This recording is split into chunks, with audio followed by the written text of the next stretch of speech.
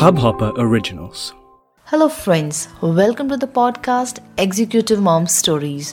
This is not an ordinary business podcast, but this show is with ordinary people who are making an extraordinary efforts, the working moms, who are juggling to keep a balance at work and home. Today on Executive Mom Stories, Nitya Balasubramanian. Because you just don't have the time. I say having the second one is like nirvana. You've just given up and you're prioritizing only the most important stuff because you just don't have the time.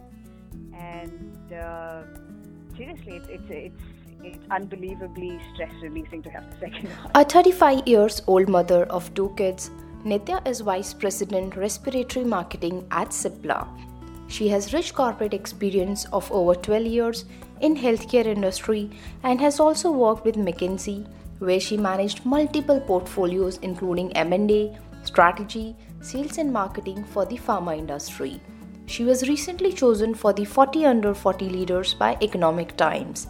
She did MBA from IIM Bangalore and BE Honours from BITS Pilani. Hi Nitya, welcome to the podcast Executive Mom Stories. We are so excited to have you on this podcast today. And before we get started, our heartiest congratulations for making it to the Economic Times 40 Under 40 list. So how was your experience? First of all, thank you. Thank you for having me on your podcast. I really appreciate you reaching out as well. So being on the ET 40 Under 40 was obviously a fantastic experience. I think I'm delighted to be on the list. And, I think I was just reading something earlier today which kind of reflects how I actually felt. To actually be on the list, there was a bit of an imposter syndrome if you just kind of look at the people on the rest of the 39 people on the list. There are obviously been people who have you really pushed the boundaries, have really achieved a lot. So I think the feeling is I'm just really grateful to be a part of it. How do you set your standards of excellence? So I think it started. I think I'll have to go back to my childhood. I think I come from a fairly conservative Tamil Brahmin family where getting the first rank was what was appreciated. So I think starting from there, to me, I always had to be the best at whatever I chose to do. When I was a child, it was about getting 100 marks or whatever that was at school, and then when I moved on to again corporate life, it was again about being the best at what I did. So I think that kind of defined how I define success for myself. So even when I moved on to corporate life, it was always about trying to push the boundaries. It was always about setting new benchmarks. And honestly, I've had the opportunity to do stuff that not many people had done before. So I had the opportunity to set the benchmark. So it wasn't like I was following in other people's footsteps, but working with that uncertainty, but setting new benchmarks on myself and being the best at whatever I did. That's how I define success. Who has been your role model in this journey so far? A lot of different people over the course of the last 35 years. Yeah, I don't think I can name just one person. I think I've had a lot of great mentors over the years. So I think initially when I was growing up, my dad was a great mentor. So was my mom. I think I drew a lot of inspiration from their determination and the way they approached everything that they did. They were great role models for me. I think growing up, I had some fantastic mentors, both at McKinsey as well as later at Cipla. I've been fortunate enough to actually also have a lot of women leaders at Cipla who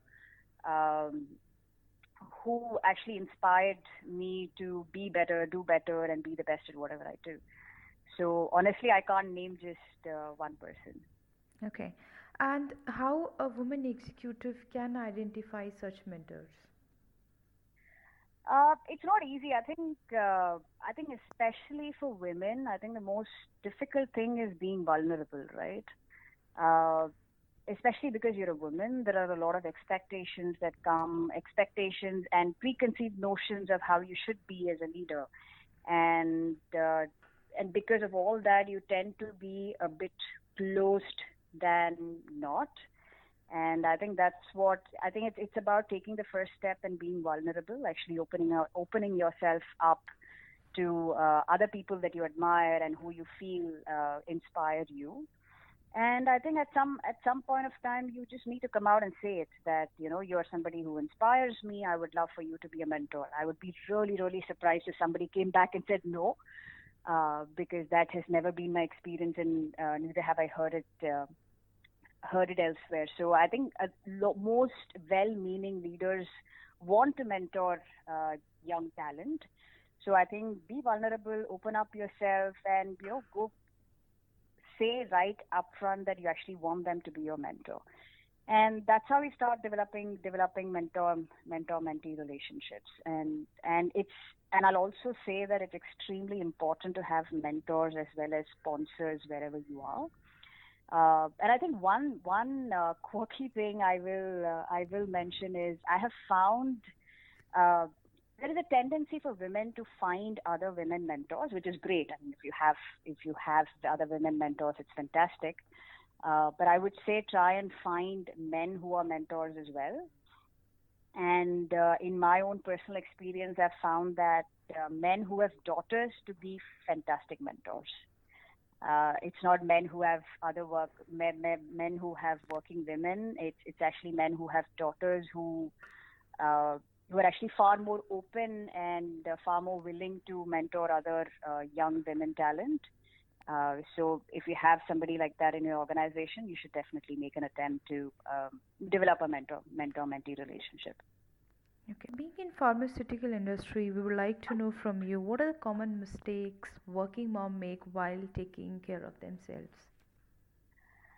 I don't think it's specific to the pharma industry. I think one of the biggest mistakes I possibly did earlier and learned from is how to achieve the work-life balance. Right? I think I've seen a lot of women in my team to interpret it as that it's a 9 to 5. A 9 to 5 means work-life balance.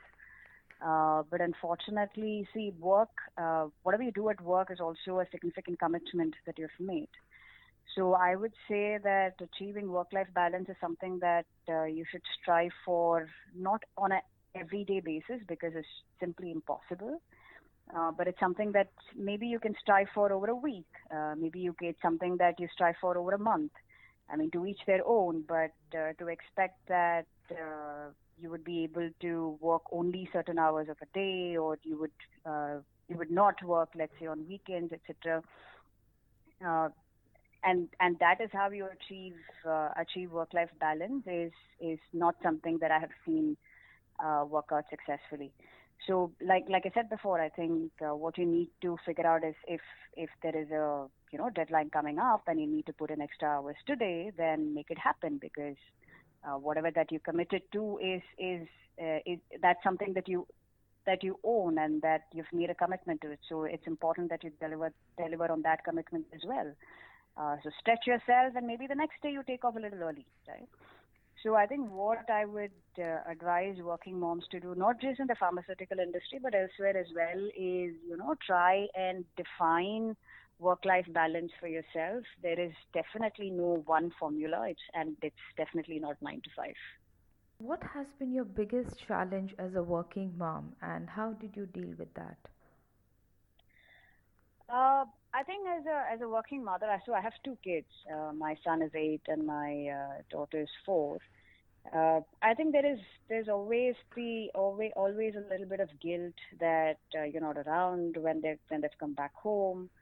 You're possibly just making them stay awake a little extra 15 minutes in the night to finish their homework because you're coming back home late in the night.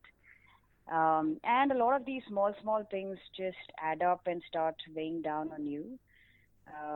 And I think I have been really lucky in that my in-laws actually live with us.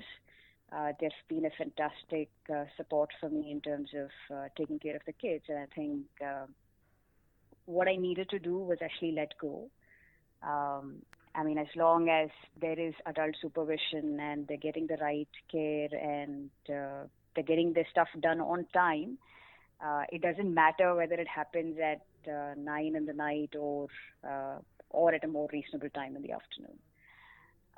So I think it was more mental. I think it was all obviously all in my head, and what I needed to do was trust the support system I had and really let go. And I think that has definitely helped me be more peaceful at work as well as be peaceful when I come back home. Okay. And difference between managing two kids versus one kid, one of my most important question, because you talked that you have got two kids. So what is the difference that you have felt while handling the second kid versus when you just had one kid? So I would say to all the people out there who possibly have one kid and are thinking of whether they should have the second one, I would say please go ahead and have second one. All right. Because it honestly just releases it. I mean, it's extremely counterintuitive, but it just releases a lot of pressure. Trust me. I think when you have just one, you're over solving for things. You just take everything so seriously. You want to make sure that everything is perfect. And when you have the second one, you know that you don't have the time, right? So you basically give up, and you're far more peaceful as a mother when you're handling two children than one. At least I've definitely noticed the difference. That I'm much more happier now that I have the second one than I was when I was just handling my son. Okay. So I think it's because you just don't have the time. I say having the second one is like nirvana. You've just given up, and you're prioritizing only the most important stuff because you just don't have the time. And seriously, it's unbelievably stress releasing to have the second one. Okay. With both the parents working, how do you see roles of husband changing at home? I think so. I'm the default parent at home, but I think my husband is obviously he's very involved, depending on how involved I want him to be. So I think a lot of things we split up. Yeah. So for example, my son's cricket coaching, Vivek steps in, and then he's the one hanging out with my son and making sure he has fun at his class.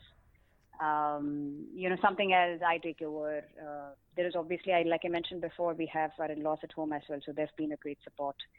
I try and be the manager, and Vivek is more than happy to take everything that I delegate back to him. Okay. So, All right. How do you make your kids understand that you're working professional and will not be around them 24 by 7? see, honestly, it hasn't been difficult for me because this has been the default ever since they started, understanding things around them. Okay. So they haven't seen any other scenario, right? So for them, this is how it is. Mom goes to work, dad goes to work. Both of them are busy and have things to do outside of what happens at home.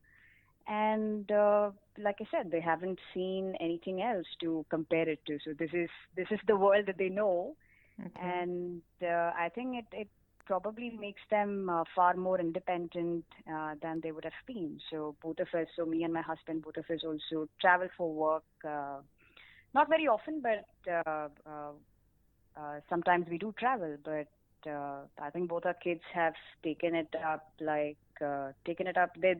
They actually handle it very easily, and I assume it's because this is the only world they know where mom and dad both work. As a working mom, what concerns you the most and how do you deal with it? Ever since I graduated, I've been working, and I think you face some challenges once in a while, but everything has a way of sorting out itself, right? I think I was concerned when I went back to work after my son. So, but I took a bit of time. So I had a 6-month maternity leave. Then I did a bit of McKinsey offered a flexible working style as well. So I took my time. It took me even after the maternity leave, it took me another 4 or 5 months to figure out how to get back to work, how to be committed at work, as well as take care of my growing son. But then it was easier for me when I went back to work with my second one. So I think there'll be challenges. They'll keep coming at you. And I think you just need to give it the right time, seek the right support, and I'm sure we'll be able to sort it out. I'm sure right now I'm moving on to the stage where kids now get a lot of homework and projects that need to be sent back to school. But I'm sure that's something I'll figure it out as well. And I'm sure moving on, I'll have to deal with teenage hormones issues, etc. Yeah. But I'm fairly confident that we'll figure out a way of handling everything. So I strongly believe that God doesn't throw anything at you that you can't handle. How a woman executive can establish her own brand at workplace, and how do you feel it is different from her male colleague? I think one of the biggest mistakes that women do is not asking. I think men do that really, really well. I've seen a lot of my male colleagues be far more open in asking for the right opportunity or raising their hand at the right time for the right opportunity, and women tend to do that less. So I would say that asking for what you want is very, very important because, I mean, obviously, if you don't ask, it's never happening, right? People don't voluntarily solve for you. You need to solve for yourself. You need to take care of yourself. So I think it's very important that women be far more forthcoming and ask for what they want. And I think in terms of building a personal brand, I think women really also need to step out of their comfort zone. I think a lot of women leaders are fantastic at what they do, right? I've seen women who are head of IT. They're just fantastic at IT. They do a stellar job, or marketing. They do a stellar job. But I think what women should also do is to try and have a much larger perspective beyond the immediate function that they're responsible for. I would say put yourself out there. I think there are a lot of forums available these days to share these thoughts and perspectives as well. So there's, of course, Twitter. I've seen a lot of people go out there and share their thoughts and perspectives on various topics out there on Twitter, on LinkedIn. There are a lot of these industry forums. So I, for example, I speak at a lot of these pharma industry forums, women forums, strategy forums, marketing forums, etc. All of these give you a platform which is much larger than your immediate day job, right? And these are some of the ways you can definitely improve your personal brand. And I think it's also extremely important to build your own personal brand in order to be able to be identified as somebody who can step into the next role, right? If you already have a personal brand, if you're known for, let's say people know Nitya as somebody who can contribute to various different topics, and not necessarily only the function that I'm a part of, then it's far easier for you to land the right opportunities as well. So I would say go out there to all the other women who are maybe looking for other opportunities or building their personal brand. I would say go out there, share your build perspectives beyond your immediate function or immediate job, and share those thoughts and perspectives, right? Put it out there for people to see and read and talk about. How do you manage your time? Is there something that you have, a to-do list where, you define, okay, this is something that I have to do at this time, this is something that I have to do at that time? Or is it something that keeps coming and then you keep solving it? I think it's a bit of both. I do have a to-do list, and when I get into work, I have a list of things that I want to accomplish that day. But it also so happens that there's always firefighting going on. Something or the other is likely to crop up, and you do need to address a few things as and when they come. So I do have a to-do list, but I won't say that I stick to it very diligently. I'm a little flexible about the to-do list as well. And I also have a to-do list for things that need to happen at home. So I try and put everything on the calendar. I mean, being a parent is more about managing logistics than anything else. So Exactly. my son has like 2 classes every day. He has there are thousands of birthday parties you need to. My daughter has I think she's the most social being around. She has like 5 or 6 birthday parties every month. Okay. To put them all on the calendar, I make sure it's on my husband's calendar as well. So because if I'm not able to show up, then he does. We kind of tag team. So I think it's definitely important to have a to-do list, and I love my calendar. Without it, I don't know what I would do without it. But like I said, I'm also flexible. It's not. I don't lose sleep over not being able to achieve, let's say, the 3 things I had on my to-do list. So I'm also a bit flexible. Okay. Your message for the working moms? I would say that for the working moms out there, it's not difficult. There are so many people around you who have been there, done that, and have been successful. And if they can, then so can you. I think it's just about making sure that you have the right support system at home, making sure that you have, not just at home, but also building a support system at work, people who colleagues, peers, and mentors who understand your situation and are able to support you as well. So all you need to do is build this support system around you at work and at home, and also reach out. I think there are so many inspiring women around you who have been through what you possibly are going through right now, and even if their solutions don't necessarily make sense to you, it's still it still helps a lot to know that there is somebody else out there who's gone through something similar. So do reach out. The more conversations you have, the easier it will be for you to handle whatever it is you're handling at that moment. It's not difficult, so go for it. It was wonderful interacting with you, Nitya. Thank you so much for your time. Thank you, Kavita. Thank you for having me on the show.